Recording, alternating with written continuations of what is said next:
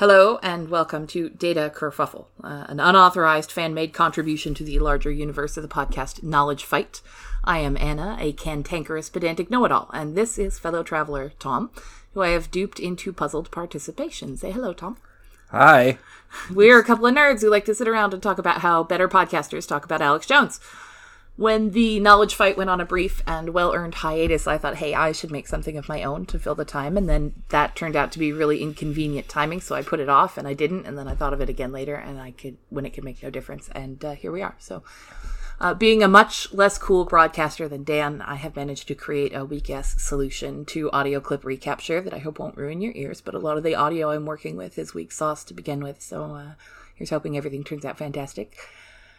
I don't have any walks of my own to thank, so I'm going to thank the great enterprise of pet photo threads in general, where all the adorableness of the universe is condensed for our delighted consumption. To start us off, here is an out-of-context drop from my subject matter today.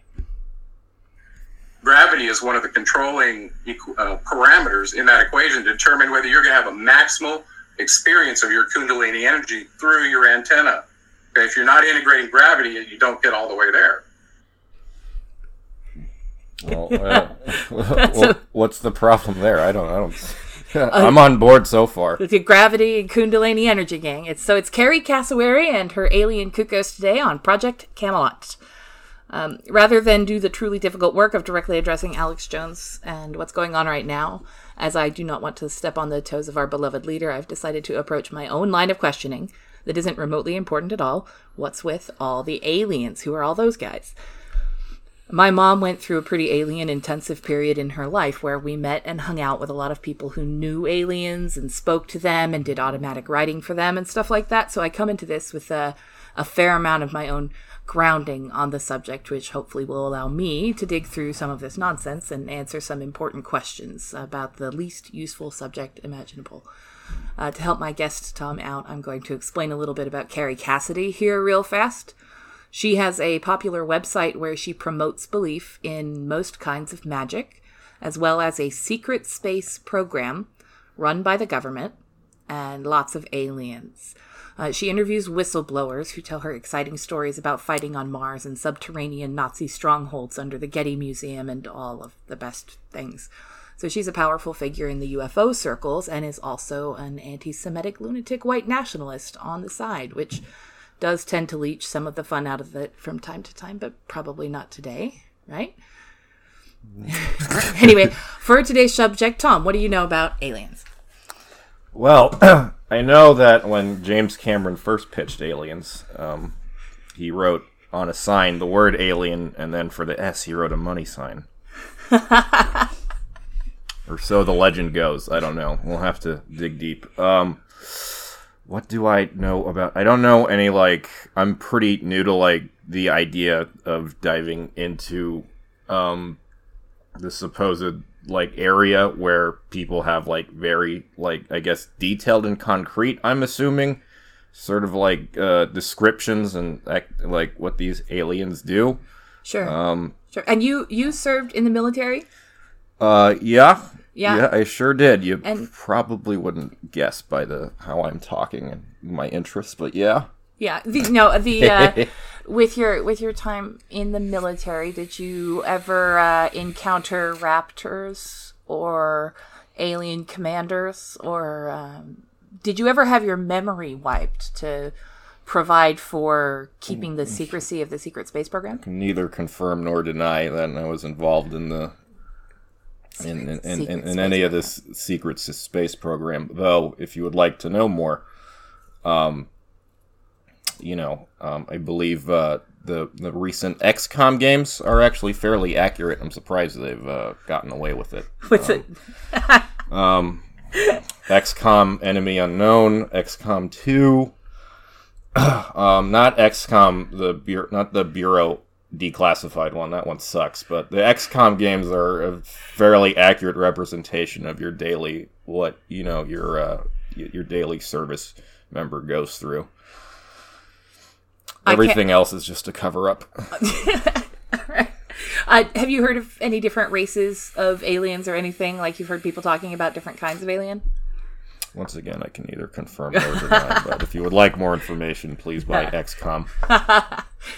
Well, I know that Dan has been gradually accumulating and curating information about all the different kinds of aliens out there. So we've seen reptilians, reptoids, greys, Anunnaki, Nordics, Pleiadians, spider beings, mantis beings. It sounds like the character selection sheet when you first boot up Skyrim. Right. Something about moles. There's a hyper-intelligent pudding. Self-aware spacecraft who should get their own category. The 6 AIs that rule the planet, and more. So I thought I'd try to drill down and better understand just one of those that Carrie mentions a lot. Are these just like failed science fiction authors? That's what this sounds like. There's a lot that goes into it. It's tough to tell, but it's my hope that we can get there.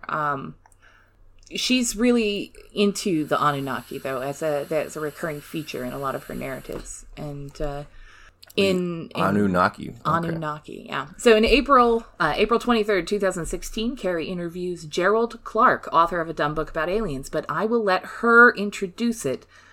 Beware of violating very simple rules about your attention span. This clip is a bit long.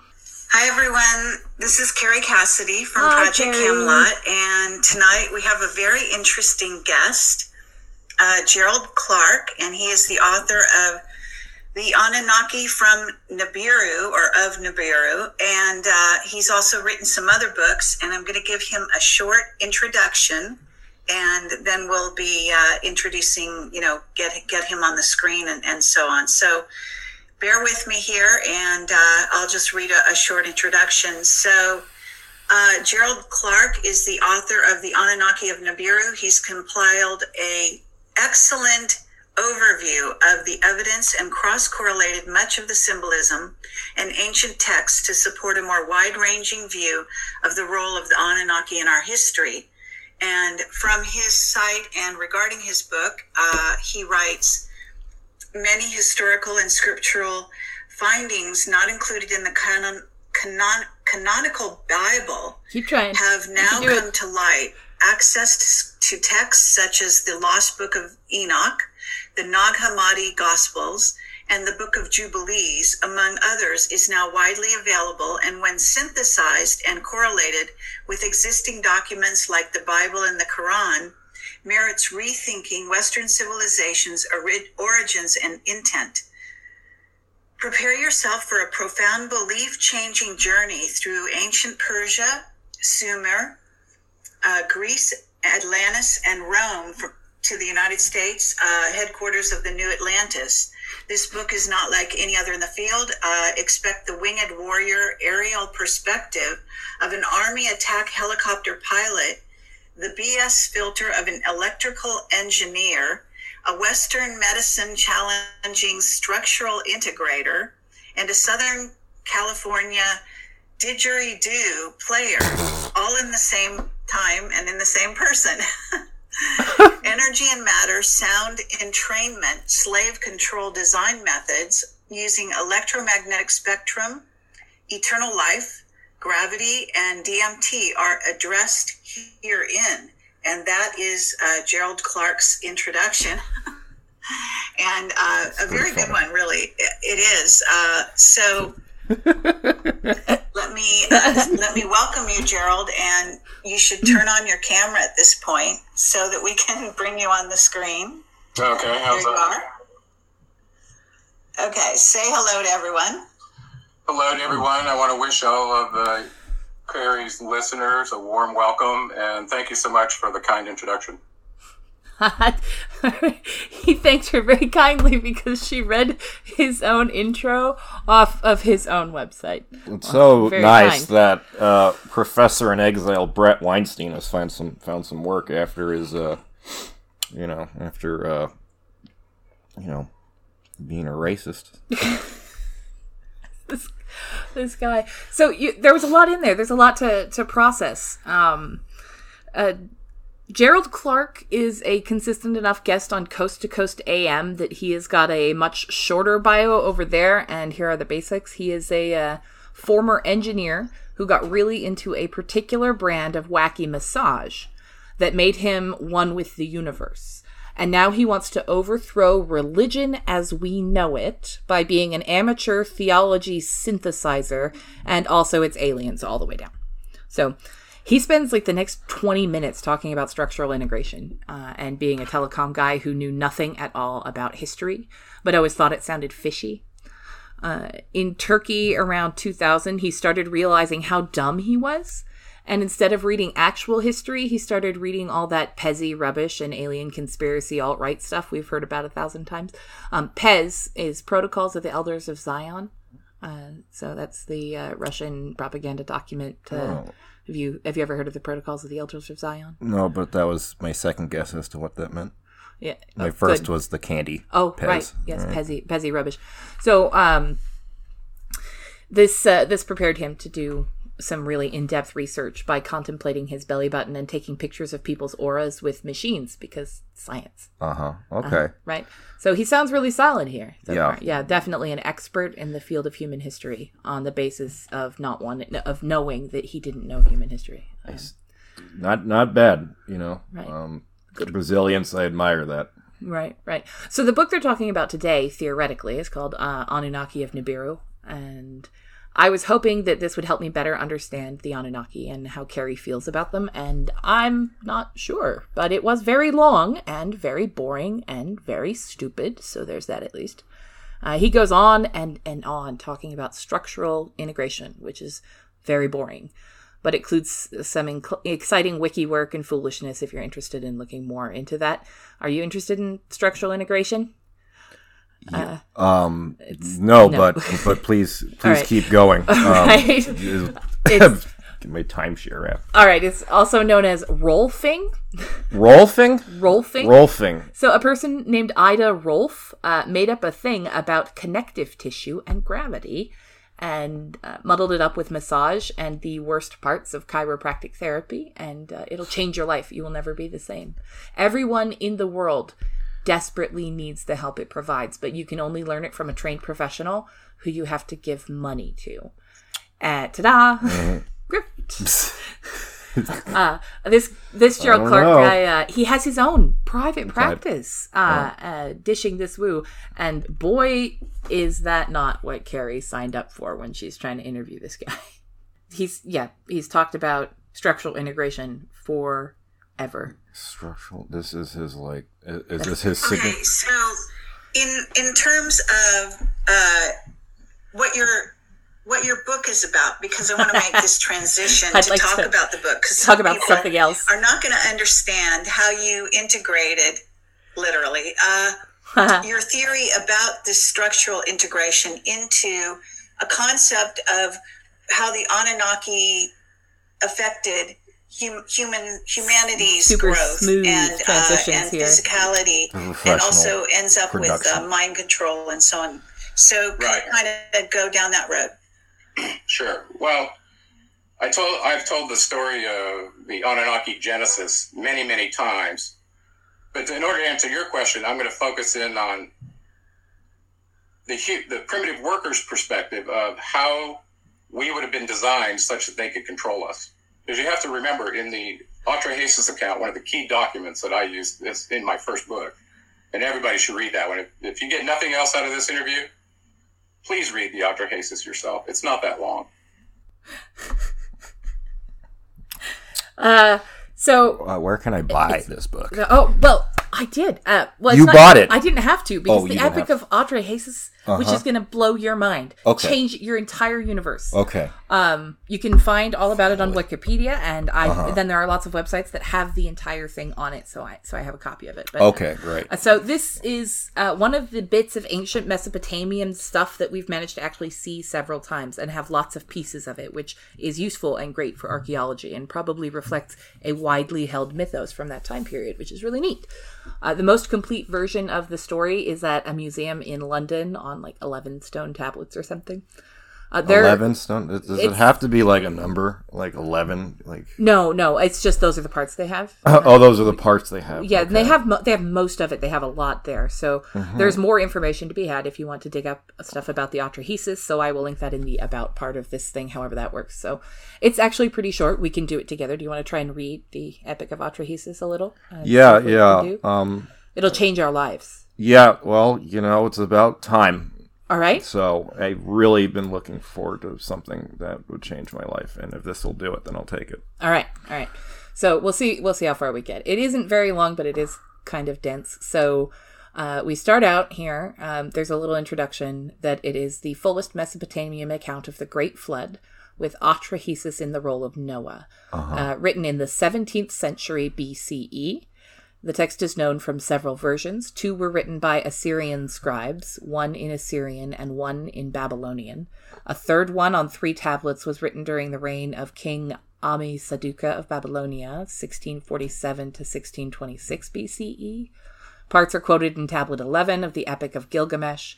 Other influences are in the Babylonian history of Berosus. These texts can be used to reconstruct the lost parts of the Epic of Atrahasis, while the overall structure is, of course, known from the Bible. So, all right, I'm ready. All right, here we go. First part, complaint of the lower gods. When the gods were man, they did forced labor, they bore drudgery. Great indeed was the drudgery of the gods. The forced labor was heavy, the misery too much. The 7 great Anuna gods were burdening the Igigi gods with forced labor. So we got 2 ranks of gods going on. Okay, there's a specter haunting. Got it. Yeah. So the gods were digging watercourses. Canals they opened in the life of the land. The Igigi gods were digging watercourses. Canals they opened the life of the land.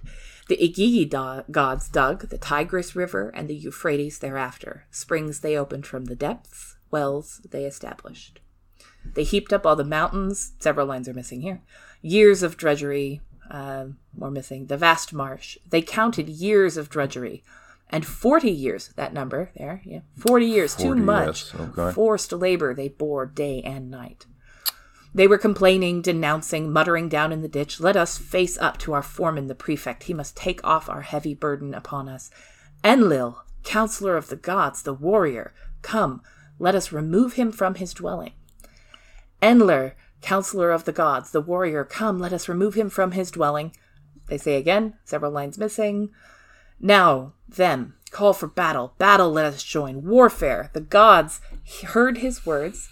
They set fire to their tools. They put fire to their spaces and flame to their work baskets. Off they went, one and all, to the gate of the warrior Enlil's abode.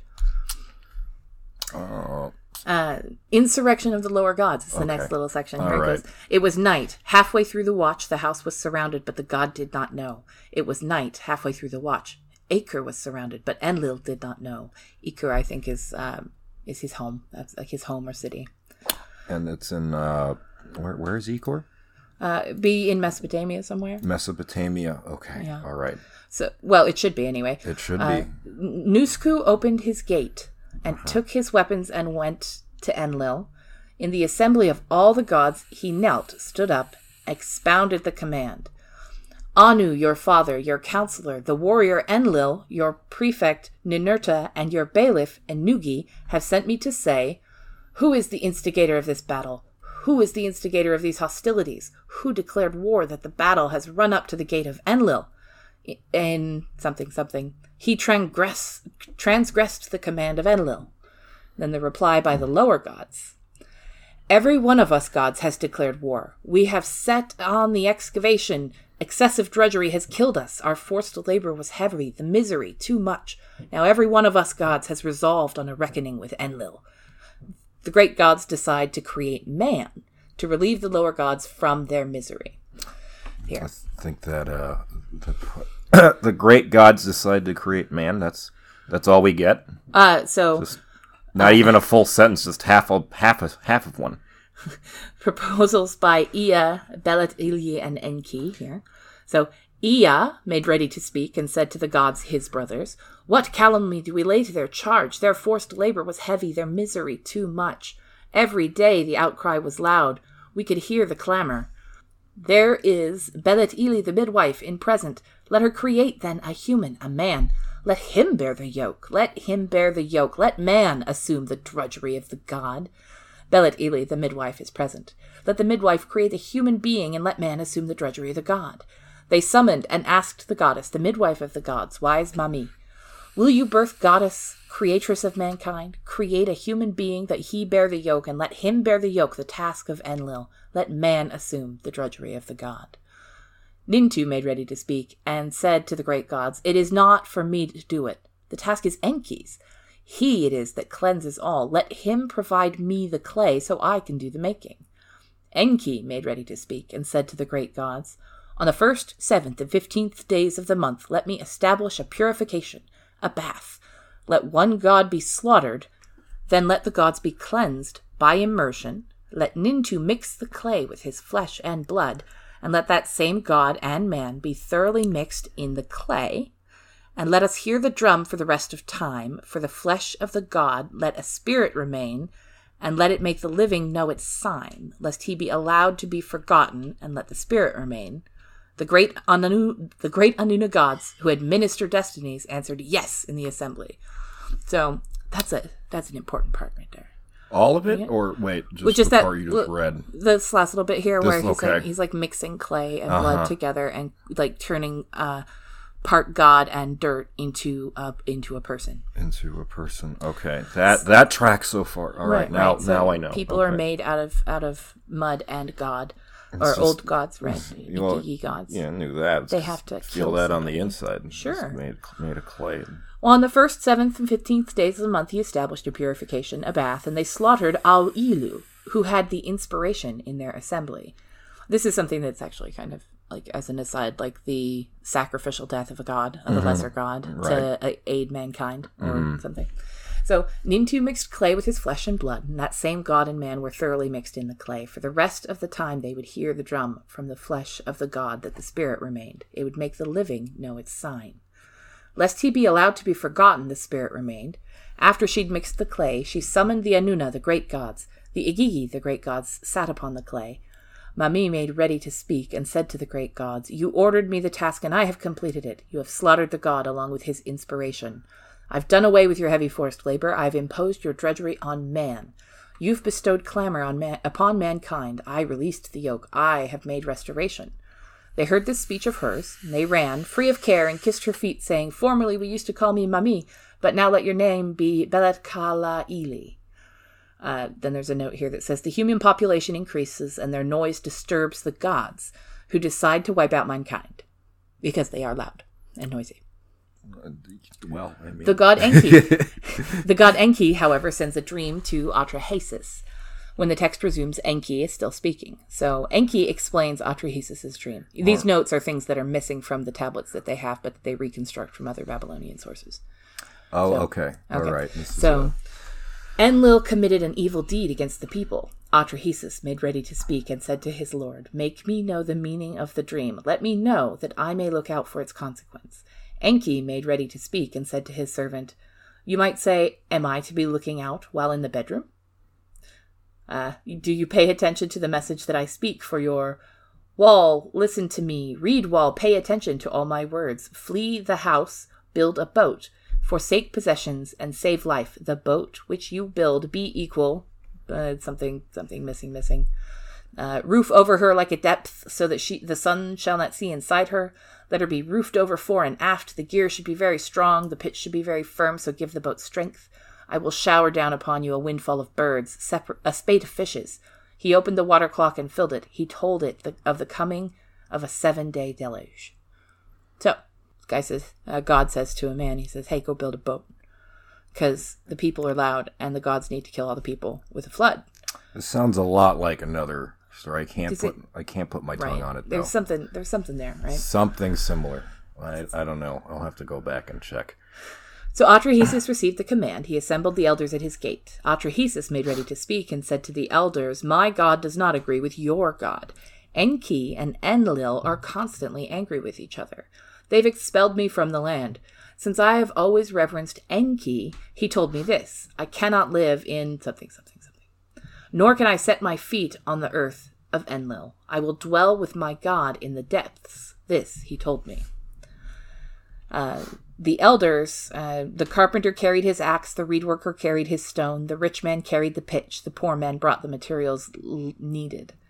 There's here a note for Lacuna of about 15 lines. The word Atrahasis can be discerned in that section. And then boarding the ark, we have bringing something, whatever he had, pure animals he slaughtered, cattle, fat animals he killed, sheep he chose and brought on board, the birds flying in the heavens, the cattle and the something of the cattle god, the creatures of the steppe he brought on board.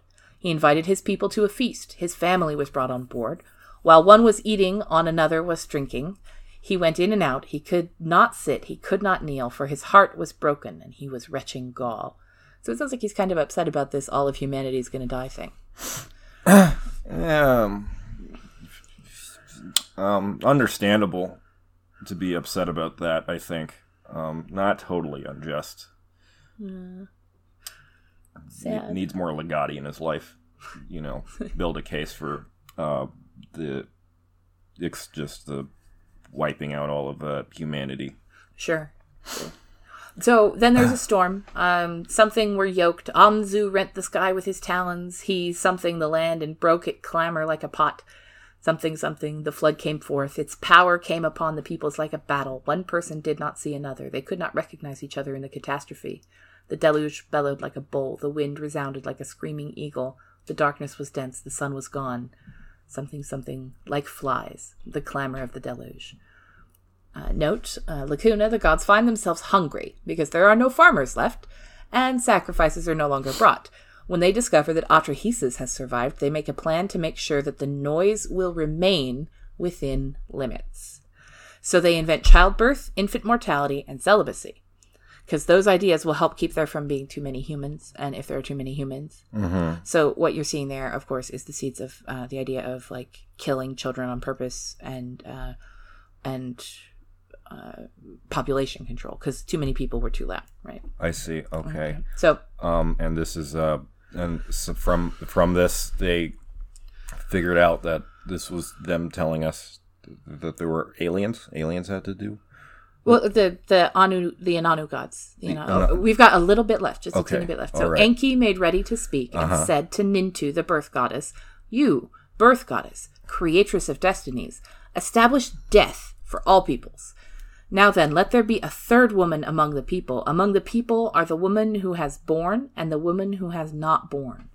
Let there also be among the people the Pasitu, or she-demon. Let her snatch the baby from the lap who bore it and establish high priestesses, and priestesses let them be taboo, and so cut down childbirth." So make sure that some of the ladies don't fuck. That way... Good. We can swear. I was going to ask. Oh, yeah. No, that's fine. You can swear.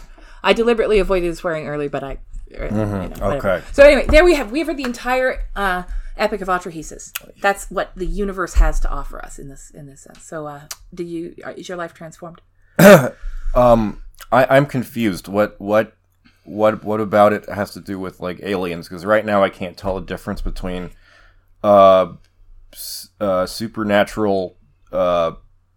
Like a supernatural, like divine presence that somehow has agency, and aliens. They seem to be one and the same. Yeah. I'm struggling to see how my life has transformed after listening to that. What if I told you that the Inannu gods are something else called Anunnaki, and they are aliens, and they were here, and then they invented humans? Okay, see that I can roll with. All right. So if we have that as a precondition, then the whole thing is like super sensible. But this guy, he might have slightly different takeaways from it than we did. So we can check out what he has to say. Yeah, I think we found out that the Anunnaki. I'm gonna go ahead and back that up just a bit. Here we go. So here's Gerald Clark. I think that's who he's going to tell us what he got from this. Gerald Clark? Maybe. We found out that the Anunnaki were here. They had a mission to get some resources from the Earth to protect their planet. And I won't go into all of those details. I want to focus on your question about what did they do to us such that they could control us. And you have to recall in that Atrahasis account, they had GG miners, these miners that they brought with them, and had ended up putting them in the mines to work in South Africa. And after a very long time, it turned out to be a Shar in the first tablet of the Atrahasis. They revolted. And long story short, the Anunnaki who had a presence there had a council meeting to decide what to do about that. And this council meeting probably was very important in establishing what the constraints were for the replacement workers in terms of how would you control them so we don't have this happen again, right? This is the government's basic problem right now is how do you keep the people at bay so they don't rise up and they're out in the streets, you know? Okay, so South Africa. So the Anunnaki, the gods, are essentially what CEOs, right? And some restraints, some restrictions, regulations were put forth on their planet, and came over here where things like government stuff like that hadn't gotten developed to the point where, you know, establishing like a sort of almost feudalistic sort of like way, would you call it? Fascistic, I'd even say, of like controlling like labor so they could come here and they brought their working class, their Ajiji with them. Right, because class consciousness probably had not been invented yet. So right. So they took advantage. So very smart, very smart. I admire that. Yeah. Real go-getters. Yeah. So then bootstraps weren't invented either, so they couldn't pull themselves up. So, yes. Yeah. Right. And then when they had to make humans, well, it's obvious. It's obvious from the text that we read that something they don't mention at all in the tablets once ever, but that must have been the case because, of course, is that they would have had to devise some way to mind control the humans in order to make sure that they don't rise up. And it's not like there's a whole other section of the epic devoted to controlling humanity in a different way or anything like that. But no, that part's just to throw you off, all right? Right. I guess. Okay, I get it now. Well, there are more parts to it. There's lots of things going on. Everybody's real bad, but there is an important question that we apparently have to answer according to this guy. Okay. So let me get this. But I also went to the place and said, okay, if they made us, why did they choose meat over tools? Why did they, what could they have done with us through the electromagnetic spectrum when they crafted us such that they could control us, right? And this, my electrical engineering background, this is the part that kept jumping up at me. I'm like, well, what about entrainment? What about the reticular activating system? These primitive organs that are in our brain that clearly could be susceptible to any kind of electromagnetic spectrum, especially if it falls within the brainwave region. And then your chakras as well. Each one of those is a different wavelength and frequency. I named that clip Baseless Assertions. Clip 04. How come they haven't come back yet? They do all the time. Oh, they do all the time. I mean, you probably remember that from your service time. But it's his engineering background, you see. So that goes on and on again for quite some time without telling us any more about the Anunnaki. So he goes on a lot about how we can hear aliens and they can control us. Therefore, we are receivers. And they can read our emotions from orbit. Therefore, we are transmitters. So you see how this wonderful, powerful logic works? Since we know that we can hear aliens for sure, that means we are receivers. Since we know for sure that they can control us from orbit, that makes us transmitters. Okay. What's an example of a time in my life, or yours, because you're probably more like what does that sound like? This sound of the aliens. Aliens. Alien sound. What's an alien sound?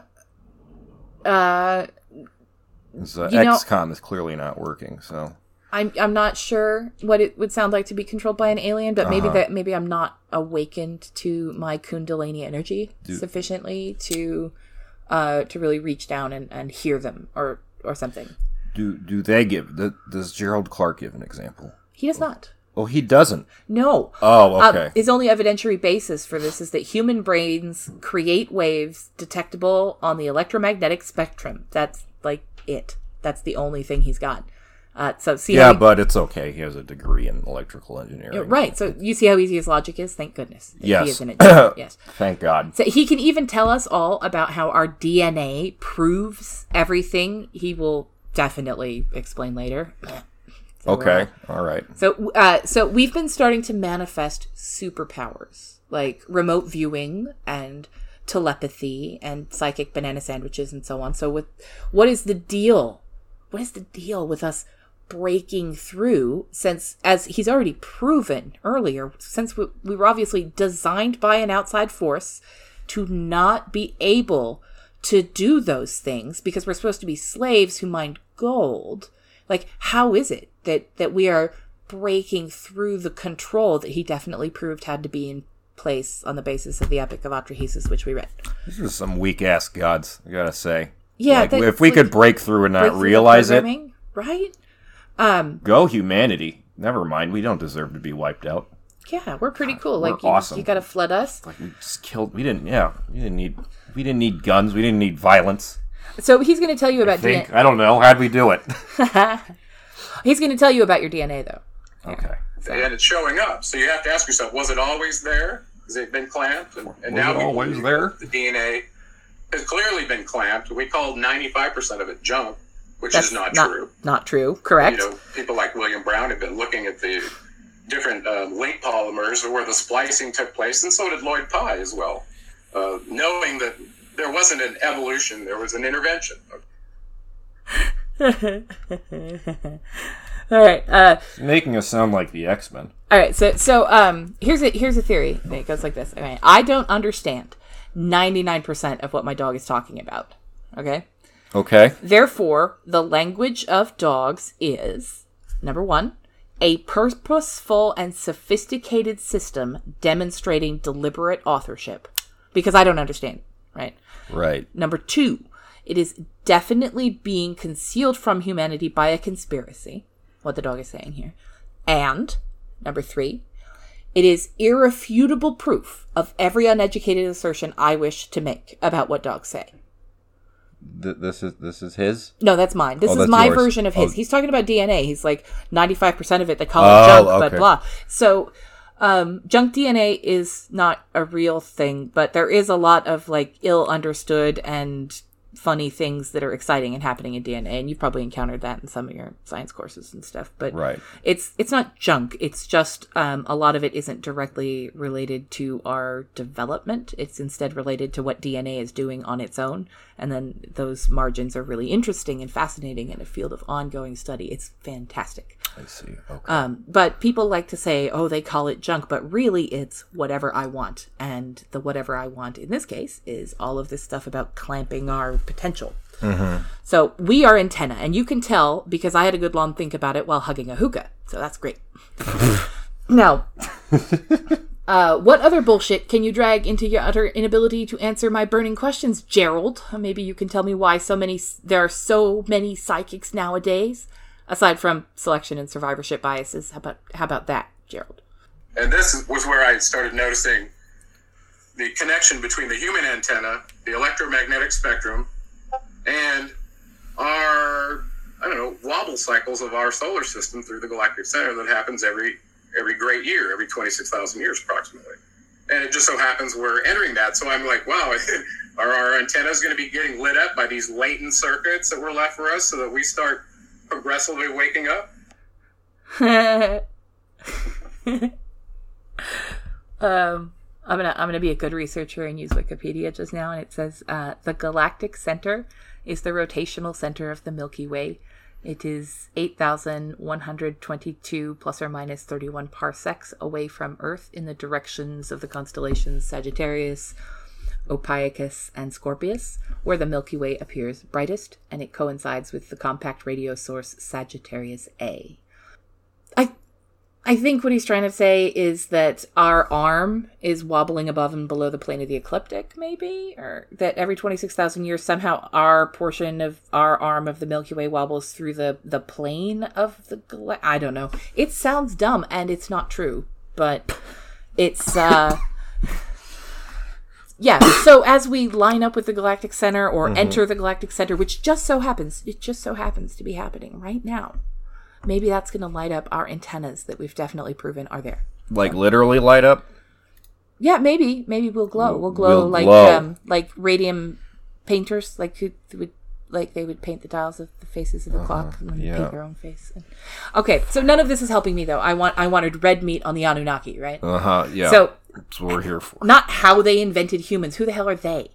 So it's time for Carrie to flex some of her epic knowledge and take notice, not just of what Carrie has to say about more gold and magic and stuff, but more importantly, how does Gerald engage with Carrie's expertise? So that's one thing I'm interested in here.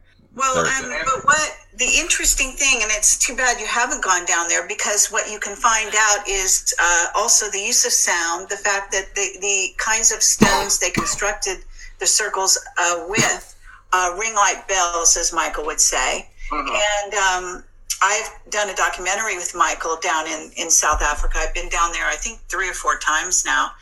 And I'm an earth sensitive, and I'm able to feel energies and vortexes, etc. And I can tell you that the energies are very strong and powerful.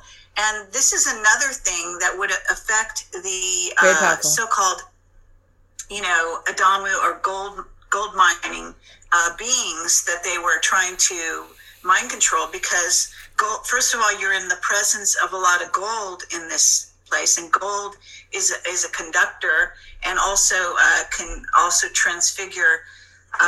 It's actually can create a portal into the other dimensions. But aside from that, it's also used in space travel, as the Secret Space Program knows very well. Right. And Secret Space Program. On top of it can. So you're talking about people, not only being brain, washed or brain or mind control, but they're in an environment where this can be actually augmented or escalated.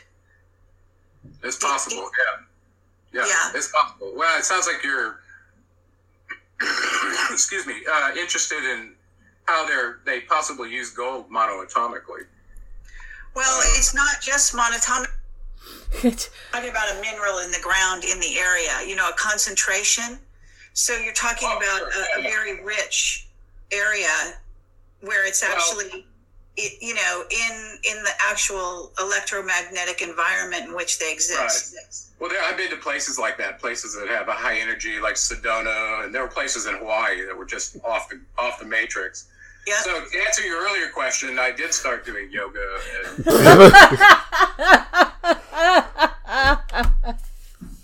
I love it. So, sounds like you're interested in something I might know 3 words. No, that's not what you were talking about. Well, to answer your earlier question, I did yoga. I did yoga. The fuck? So we know who they are. Who are they? The Anunnaki, right? That's what we're still talking. Yeah, we're still talking about. Okay, so we know who they are. So we know what they do, but I want to know, how are they? How are they? How are they? How are they doing? Yeah, that's an important question, and I'm really concerned. There's without us mining the gold for them, for their planet. I think it could be why their planet is so dark, right? Because we know that Nibiru is basically invisible, except when people with very small telescopes take pictures of it and then say this is a picture of Nibiru. But other real big telescopes and things can't see it. Only people who have little ones and are hobbyists and stuff. Right. Or Photoshop is a good way to see Nibiru. It'll help you enhance an image so that you can see it. Right? Okay. All this is just really okay. So darkness. Okay. So a lot of this has to do with darkness. I imagine that Carrie and Gerald too live in constant darkness. I don't know how else they wouldn't be able to see the holes in this stuff. But.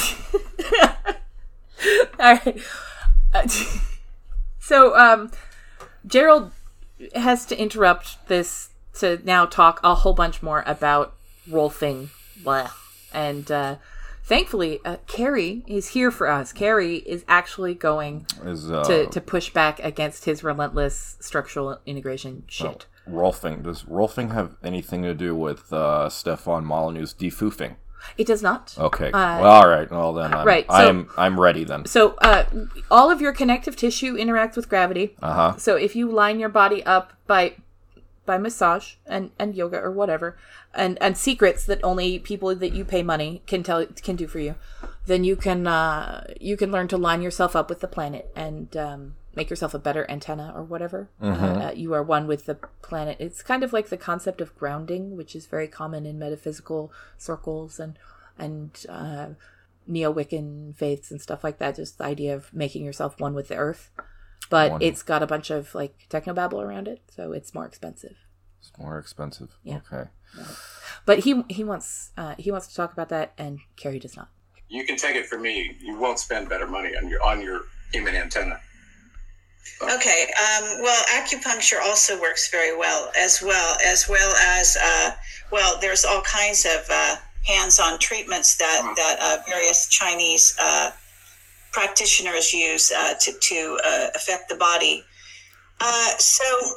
But moving along that line. No, your thing isn't the only cool thing. I've heard of other things, and Chinese people do it. Acupuncture. That's interesting. Yeah. I did not realize that what acupuncture was for. I thought it was for like pinhead cosplay. All right. So let's realize it was being one with the earth. Do you have any orbs or crystals I can purchase, Carrie? All right.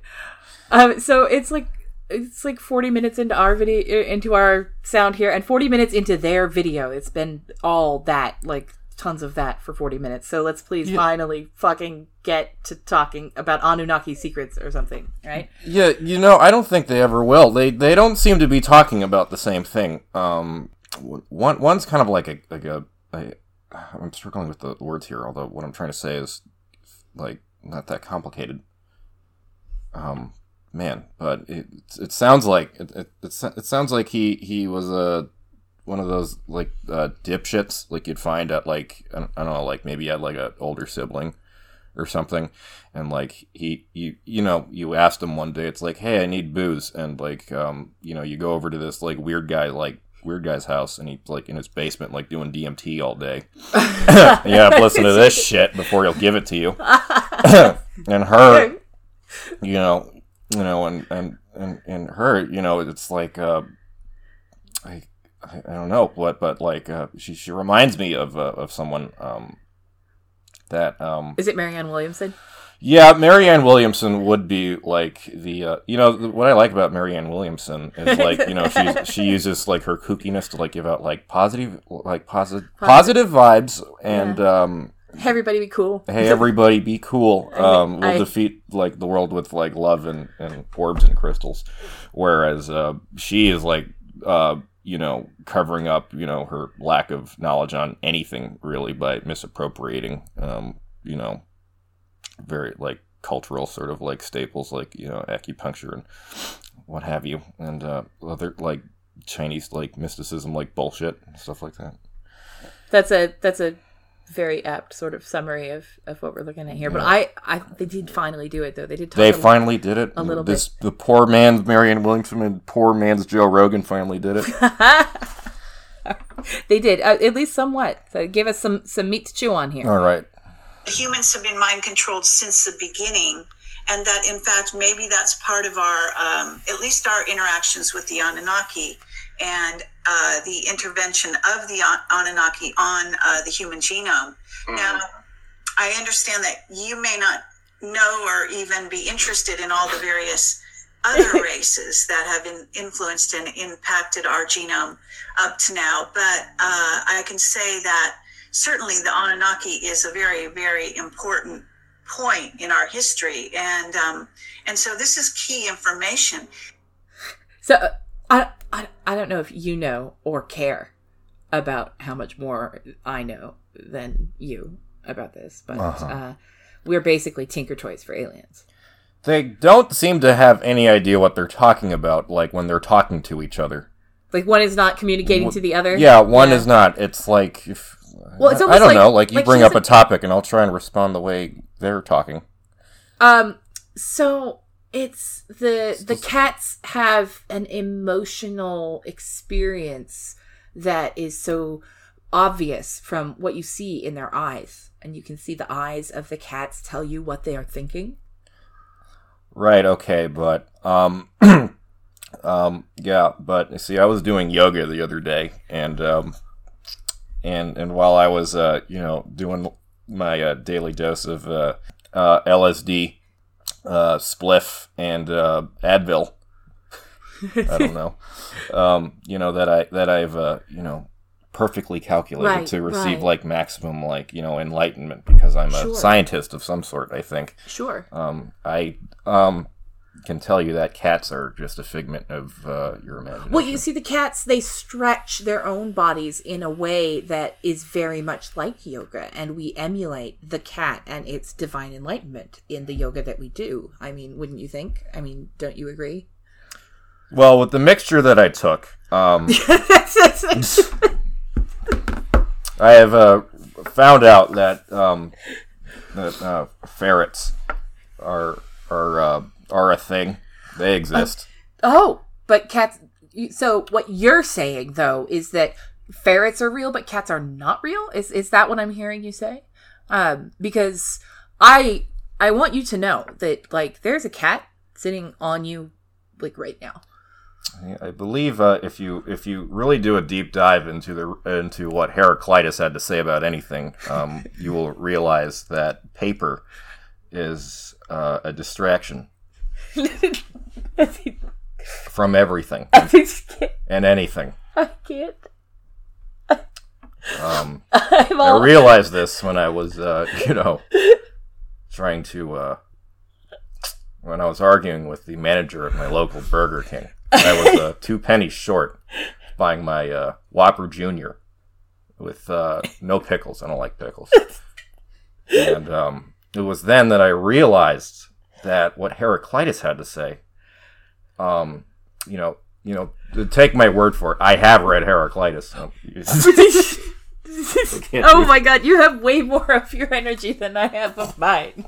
You hit maximum Kundalini points, I think. I just went clear. Oh my gosh. Praise Lord Xenu. Well, for Carrie, it's super important to always make clear that she's the real expert about whatever it is they're talking about. If you're talking past her and she's talking past you, the most important thing her viewers need to know is that she's the boss and that she knows everything and that she is in charge of this reality. So, what I'd like you to do is also talk about how your synthesis, your conclusions that you reach, because some of your conclusions I agree with, and some of them I'm not so sure about. And this is a topic that needs a lot of investigation and still an open subject. Can you imagine, your life's work, and this lady comes in and is like, I have some doubts. So you may not know anything. It's a highway to existential crisis. I probably didn't actually read your awesome book, so just tell me about what's in it, and I'll tell you if you're right or wrong. So he needs to talk about his expertise here. Okay. So bring it back, Gerald. All right, come on, Gerald. Let's prove yourself to us here, and let's have it. But can you talk about some of the conclusions that you had that went against the grain, so to speak? Okay. Controversy. Sure. Well, first of all, I started noticing from the Atrahasis and the Epic of Gilgamesh and the Enuma Elish and all these documents, there's a set of players. Documents. And there are key players, and then there's some more minor players. So some of the key players turned out to really challenge my belief systems, my religious belief systems as I was growing up. And, you don't even realize how strong they still are until they're challenged in this way, in this particular way for me. Okay. And I've always been a truth seeker, and I've always been open to sitting. I have to pause. I have to pause. I've always been a truth seeker. He says, so yeah, it's super important that he seeks the truth. Whew. All right. So, he read the Atrahasis, the Epic of Gilgamesh. He named one other source, and those are documents. So he's got the documents. Now, we read all the way through the Epic of Atrahasis, so we know exactly what he's going to say here because we read it. We know what he's going to understand from those documents, and we know that the things about this narrative that are present in the Atrahasis are present in the Epic of Gilgamesh, which informs the interpretation of the Atrahasis. Therefore, he's talking about more of the same story that we have recounted of the higher gods, lower gods doing all the work. They say that sucks. Make man to do all the hard work. Then there are too many people because we didn't implement enough controls, and so we wipe them out and say be less, have fewer. Mm-hmm. That's the story. And Jeremy Corbyn ruined everything. Yeah, yeah. Well, you're getting spoilers. Oh my god! Did I just spoil it, Jeremy? No. But okay. Wait, Jeremy Corbyn really has to do with this? No. Sorry. Gerald continues. They still are until they're challenged in this particular way for me. Okay, and I've always been a truth seeker, and I've always been open to synthesizing information from any source. And obvious. That said, open. Probably the most controversial thing for me in the very beginning was finding out that Allah is referenced in the Atrahasis as leading the rebellion of these workers on behalf of the Anunnaki. And I asked myself, in my first book, could that Allah be the same one who's the Allah behind the religion of Islam? He's the translation from ancient text to modern Latin script transliterates that as A-L-A, and it is one of many names referenced in there. It is a sound. But what if? What? Okay. But what if? Right? This is. But, I start synthesizing all these different names into relationships and countries as well. So that was the first one. And then come to find out that the God of Abraham, Isaac, and Jacob is from the city of Ur, where he was headquartered, and sent Abram out via Haran to take over the Levant with the promise that they were going to be given this land of milk and honey, right? In the Bible. Right? So, real funny. So that was the other one for me, is when I started digging into the city of Ur, which turns out to be a very important pre-diluvial city for the Anunnaki. There was Nippur and Ur and Uruk and Bad Tabira and Shuruppak and all these major cities, and some of them have been found with researchers, and Eridu, can't leave Eridu out. So I found out in so the many city names. of Ur that Abram's father, and I actually went and got a book on Abraham just to study this from various religious standpoints and doctoral standpoints. When I found out that Abram's father was serving the deity in the city of Ur, I was like, wait a second, that's the city where Enlil is. How can that be? Right? So all of a sudden I found out that Enlil was the God of Abraham, Isaac, and Jacob, and he had lots of other names, whether it was El Shaddai or Yahweh or Jehovah. They were all the same name. Okay? My head almost spun off when I realized that. Do you realize the impact of finding out who that being is? He's the one who shows up in the Old Testament that they call God in Genesis 1:18. Let us create man in our image and our likeness. It's him. Well, okay. It's him. Oh my gosh. Did you know that our Bible is derived from the works of tribal deities from a time of polytheistic belief structures? That there are even stories about God that don't point out how there are other stories about God? Well, Anna, when you put it like that, this all sounds silly. So, but Carrie, what if your viewers aren't happy about what he just said? What if your viewers are kind of really into angels and religion and stuff and don't want to necessarily hear that? I mean, that would be bad. Yeah, and I have to say, though, that there will be people that disagree with you. So. Well, they disagree. It's down in museums. She's so condescending. Putting it in there, right? Yes, and it's in museums. I mean, it's just the facts. It's just the documents. I just read the documents. I mean, it's just the documents. God, I didn't think History Channel correspondents disagreeing with each other would be a gold mine in comedy. Although, when I say it out loud, it sounds very obvious. So, anyway, this descends into this big talk about how important it was for us to go take over Iraq. That's quite a jump. Yeah, so there were I think wars. you're missing a few chapters there. Right, there are wars and portals and a bunch of gibberish, and this goes on and fucking on. But there you have it, like the big fancy reveal. Gods are all named the same thing. Remember, Dr. Brainsmart Wordgood and his secret code language. This is something from another Knowledge Fight Carrie Cassidy day, where there's this guy who explains how some words sound like other words in other languages, and those words are related, and it's a secret code, and he knows that for sure because he has a telescope or something. I actually got into trouble in class, and this is not a good story. You could probably just cut this. I But when I was in class, after my trip in Tokyo, while I was in Tokyo, there was a whole like block of just Turkish grills in Tokyo, and I thought that's interesting. I didn't think that I would see this. Just a whole block of Turkish restaurants, although all together in one place. all together, one place, just one right next to each other. But Some competition. but then again, it's a city of like 35 million, so and it's very big. So Holy crap! yeah, it's huge. So expect like one block of Turkish restaurants, just Turkish restaurants, Turkish grills doesn't sound so crazy. So this really is not a good story. Now that I'm realizing it, but I'll finish it anyway. 'Cause I've started Let's see it. Yeah. See how you do. So my professor actually is Turkish, and I went up to her and I said, "Hey, guess what I saw in Tokyo?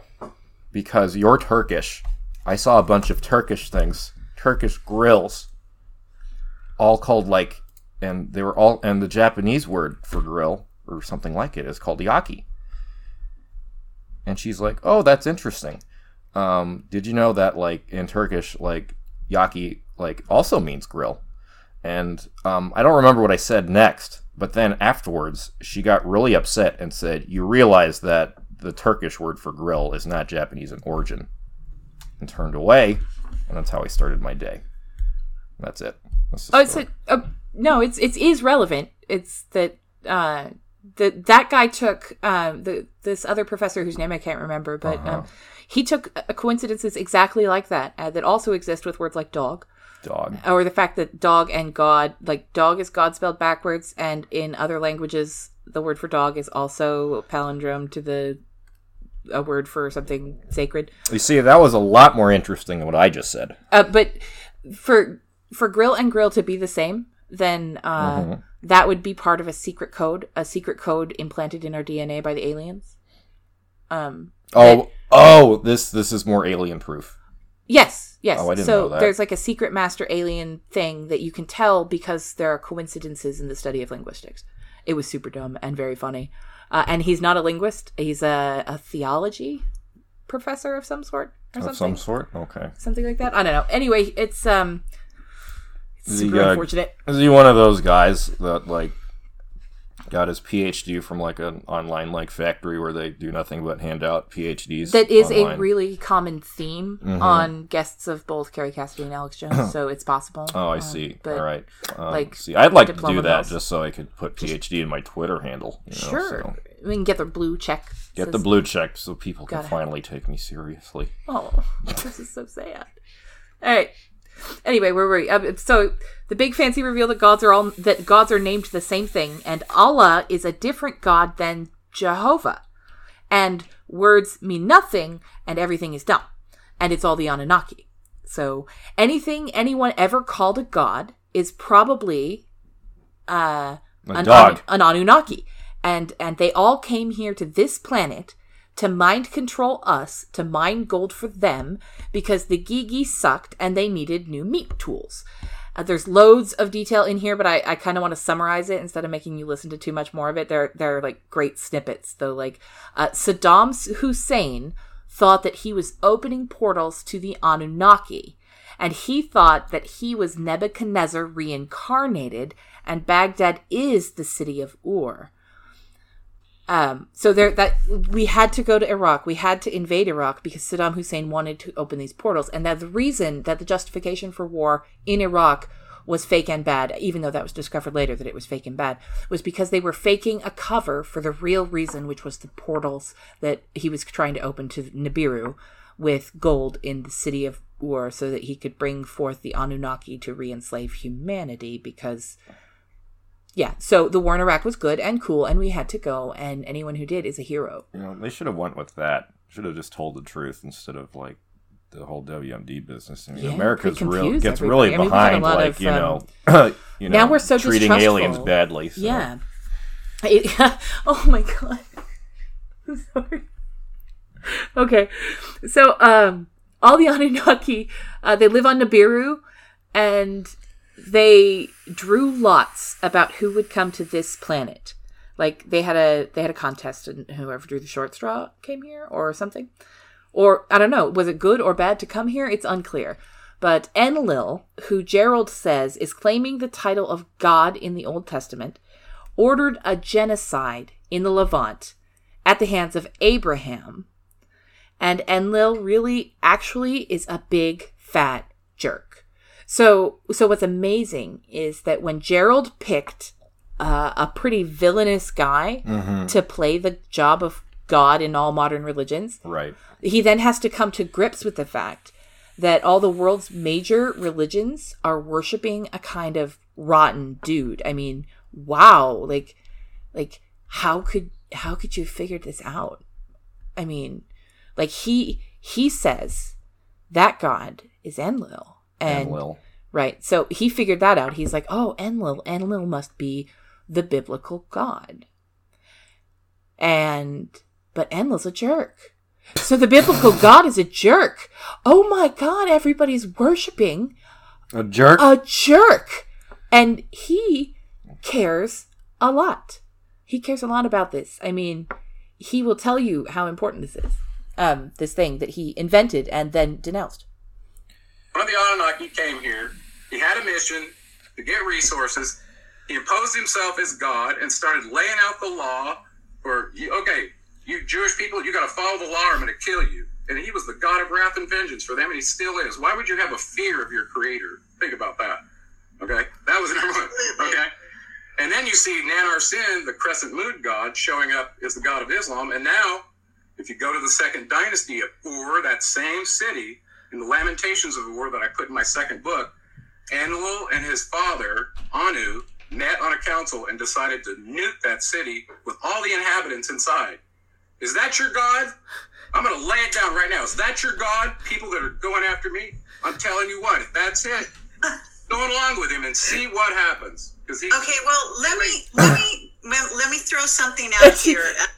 This guy has the energy of a Starbucks playing the Hamilton soundtrack. He's just you're trying. You're just not doing it. People coming after me. Yeah, because I wrote about secret things that your God did that I say that he did, and you worship that guy that I say did bad things. What do you have to say about that, huh? I also really love Carrie at the end there. She's sort of like, right there at the end. Even Carrie can't handle this. Yeah, so it's crazy for Carrie. Right. So then they argue about some theology, and Carrie makes sure he knows all about how the Anunnaki venerate a creator and know that they aren't gods but pretended to be, and how the Bible is all screwed up and references like big C creator versus little c creator as the same thing, and it's a big mess, but they figured it out and they can read it as they like, so it's still pretty much true. Or something. Yeah. And they categorize all these little details, like which category of angelic being or pseudo-angelic being gets associated with which part of the Anunnaki narrative. It's all very amusing. And then they clap each other on the back, metaphorically, for both knowing about all these bad guy aliens, because they both read Zechariah Sitchin, or Dan Brown, or James Redding's Celestine Prophecy, instead of attempting at any point to read One Fish, Two Fish, Red Fish, Blue Fish, which provides all the resources a growing child needs to apply logic to the universe, to love diversity, and to be sincerely inquisitive. Fight me. No, I agree with you. No need to fight. Right. All right. They do quite a big jump. So, it's like how most people, when they create, like most aspiring writers, it's like, oh, I got an idea for a beginning, I got an idea for the end, but they can never figure out the middle. Like, these people have somehow made a little career, if you could call it that. Oh God, the system works, y'all. most of their conversation goes like this. Okay. Who did the genetic modification? Who was actually had their hands on? We didn't talk about Enki, who was the geneticist that actually did the in vitro fertilization into his half sister, Nin Hartzog, who was the medical officer in the city of Shuruppak, where Noah was the king. Now I'm synthesizing. Okay? Wow, you synthesize. Who would buy into this Bronze Age tale of incest and murder?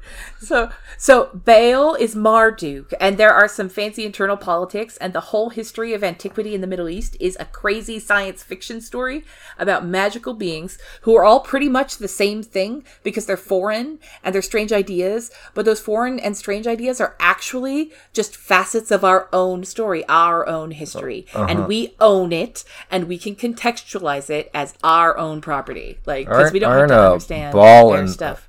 Baal, Marduk, I believe those are names in two Blizzard properties, like Activision Blizzard, like Sure. Warcraft and Diablo. Yeah. Baal certainly appears somewhere, and Marduk. I don't know. It's a good bad guy name, right? Like Marduk. Marmaduke. Marmaduke. Okay.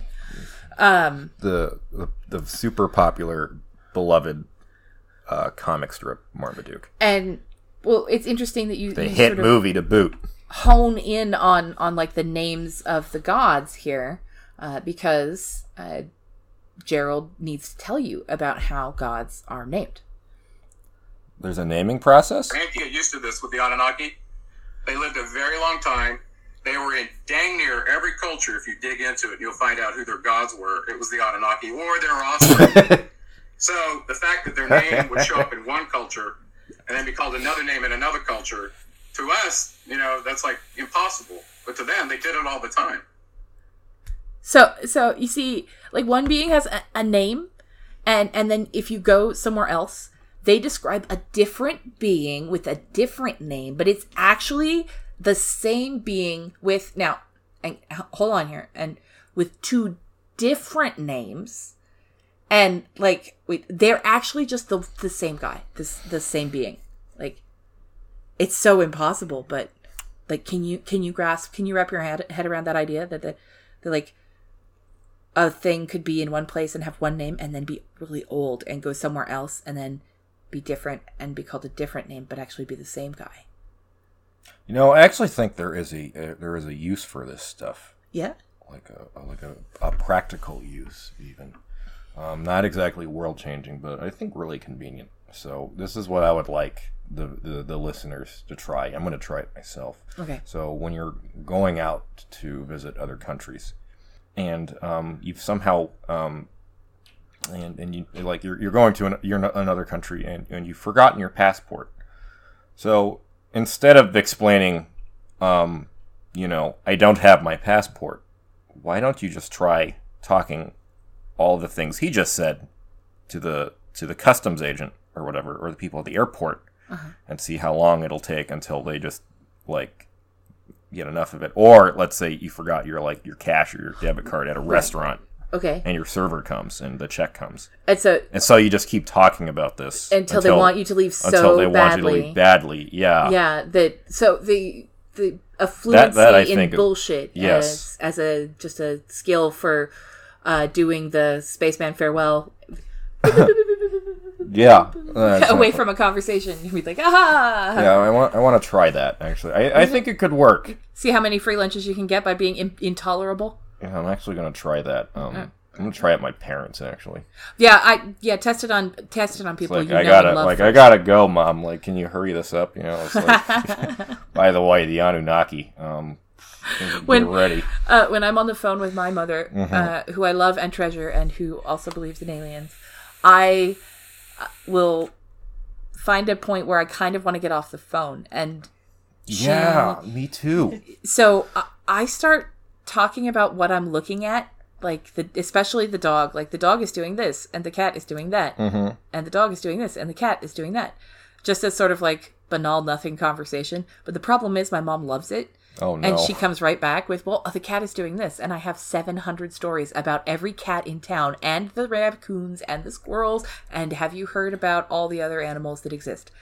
I mean, so it's impossible. And eventually I just have to say, so I'm going to go. Getting off the phone with my mom is tough. Well, it's almost like getting to like the heart of what you're saying is like, you know, I don't know, something. There's something about it. Something there. There's something there, you know. I'm glad. Well, we're down to our last clip here. Oh, great. The very last one. So, this is how we should understand all religions are connected to one single group of beings, like you mentioned before. They're all connected to one group of beings. Although a lot of people don't want to believe that, but the Anunnaki and the Elohim, describe them physically. Well, I don't have to go very hard to do that because they left statues and images of themselves I agree, all over the planet. So they look like the archetype of male and female generally. Right. They seem to be taller than humans by a couple of feet in some cases more. They're generally white-skinned, blue-eyed, which I found very interesting because this came from the book And of the men had There you have it. A couple of feet, maybe even more. 3 feet, 4 feet, dare we dream? There you have it. All gods are the same gods, and we can understand those gods without learning about other cultures at all, because we just dismiss their narrative and impose ours over top theirs and steal the name of their gods. And most importantly, those gods are white. Those gods are white and they have blue eyes. And that's the thing, that all cultures throughout history have always worshipped these tall, white, blue-eyed beings from beyond who are the greatest. Or at least the most powerful. We don't like the Anunnaki, but the Anunnaki are all over the place. Now, Carrie would argue that there are tons of other revered beings out there that are better than the Anunnaki, some less genocidal or whatever. But all gods are white. Just meeting an obligated diversity quota that she made up, just to appear, multicultural. So. There's a lot going on there. But all gods are white. They're all white. That's how you should understand all cultural history. As the gods are white. So. All gods are white. Ta-da! And if they aren't, oh boy. Lock in. Get ready. Buckle in for the nightmare ride that's impending. I also love that some of them are a little bit taller than us and some of them are a lot taller than us. And you can tell because they left statues of themselves and some of the statues are taller than other statues. They're white because the paint is gone because they're old.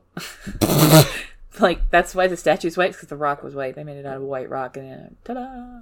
Monuments and such, they're all colorblind. They all, Yeah, they're just white. Mm-hmm. White. White. White. All right, so what do you think? Do you feel educated? I'm still trying to process everything. I'm not exactly sure if I really comprehended any of that. So, this was just like huge waste of time. This was just another weekday for me. So if somebody said, "Hey, what's an Anunnaki?" could you answer that question? I think so. I'm not going to answer it right now. Think about it some more, stew on it. So the Anunnaki, all right, which, okay. Now you... They live on planet Nibiru. They live on planet Naboo, okay. Right. And, that's the planet X that people always say is going to come smack the Earth or whatever, come out of the dark planet from the... Come out of the dark there's... Have you ever heard that, like the apocalypse, another planet X or whatever, is going to come in and smash us or something? Do you remember that? 2012? Yeah. Actually, no, I didn't hear it. When they were talking about the Anunnaki and like the gold thing, there was this sort of there was I don't know if it was just like the fact that these people are obviously like maybe a little racist. They were also possibly anti-Semitic because of the thing about hoarding like gold thing. I didn't want to quite say it because I didn't want to appear anti-Semitic, but I think It sounds very anti-Semitic. A little bit, and that does come up more so in other places, in Carrie's narratives at the very least. And his hatred of they're after the gold and Jewish controlling religion, her. like the Jewish people were just the slaves of Enlil, and Enlil was mean and used a nuclear weapon, which he can clearly tell, as we know from the Epic of Atrahasis, that nuclear weapons were deployed against the people of Levant. And which I'm sure that you can see demonstrated by the landscape of the Levant today, that the nuclear weapons were detonated there to destroy the civilization. Right, and then we broke free of the Jewish control of like the media and their hoarding of gold too. Again, that's just what this sounds like. And we're awakening. We're coming to this new reality, right? Okay, and becoming psychic and stuff, which proves everything. Right, we're defeating the. Oh boy. It's a mess. I won't go down there anymore. Oh my goodness. So it's a big fucking mess. But at least if the Anunnaki come up somewhere else, we know something about Anunnaki. So then maybe if we look at another alien, we could relate it to the Anunnaki, who have clearly been set up as bad guys and broadly are considered to be like mind control enthusiasts. But something he doesn't really get into as much that I think he could have gotten into is that the Epic of Atrahasis clearly shows these footprints for population control that the globalist narratives often, they're like, they want to kill your babies and take your babies and destroy you and control how much you can breed. And it's all part of this big plan to eliminate all but the breakaway civilization of humanity, and like a tiny amount will be left. Like a recapitulation of the flood, which is not stated as such, but very much has that feeling in it when people talk about globalist conspiracy theories, a la Alex Jones. But that's also to be found, like in these old texts. They say, oh look, DNA modification. Oh look, child mortality, the woman stealing the baby. They want to kill babies. They want to destroy babies. They want to destroy breeding. They want to ruin the family. They're bad guys. Those aliens, the things that they want to do. Hey, have you ever noticed what the left does? They want to kill the babies and take away the babies and have them not breed, women not breed, destroy the family, enslave and mind control the population by forcing them to not talk about the race. Do you think that the left might be mind controlled by the Anunnaki? No, the left are controlled by the Jews. Are they? Oh, well. There is that. There is that. Send me my check, George Soros. That's right. Actually, it's unfortunate because you just stole a line from like a paragraph and a half from here, but I wanted to say, this has been our Data Kerfuffle. Thank you for listening. So I took free music from the internet called Unknown Energy by the artist Docs, which is from freestockmusic.com. And I welcome and encourage anybody who loves things that are good to like and subscribe to the podcast Knowledge Fight, which is the best podcast in the world on iTunes or wherever podcasts are found. They have a website, etc., etc., etc. So I am in the process of getting RSS approval from iTunes for my own feed if you like listening to my random nonsense. So there may soon be an easy way for you to do so. And you can find me on Patreon, where I am Veritopathy, which is VERITOPATHY, in case you are George Soros. So, Tom, do you have any plugs or anything you want to say? Damn, I didn't prepare anything to plug. No, you don't have to plug anything if you don't want to. I have no plugs. Yeah. In the future, maybe someday you could plug a plug. One day, I will come back, and I will plug something. All right. Love to the wonks, power to the technocrats. Peace out.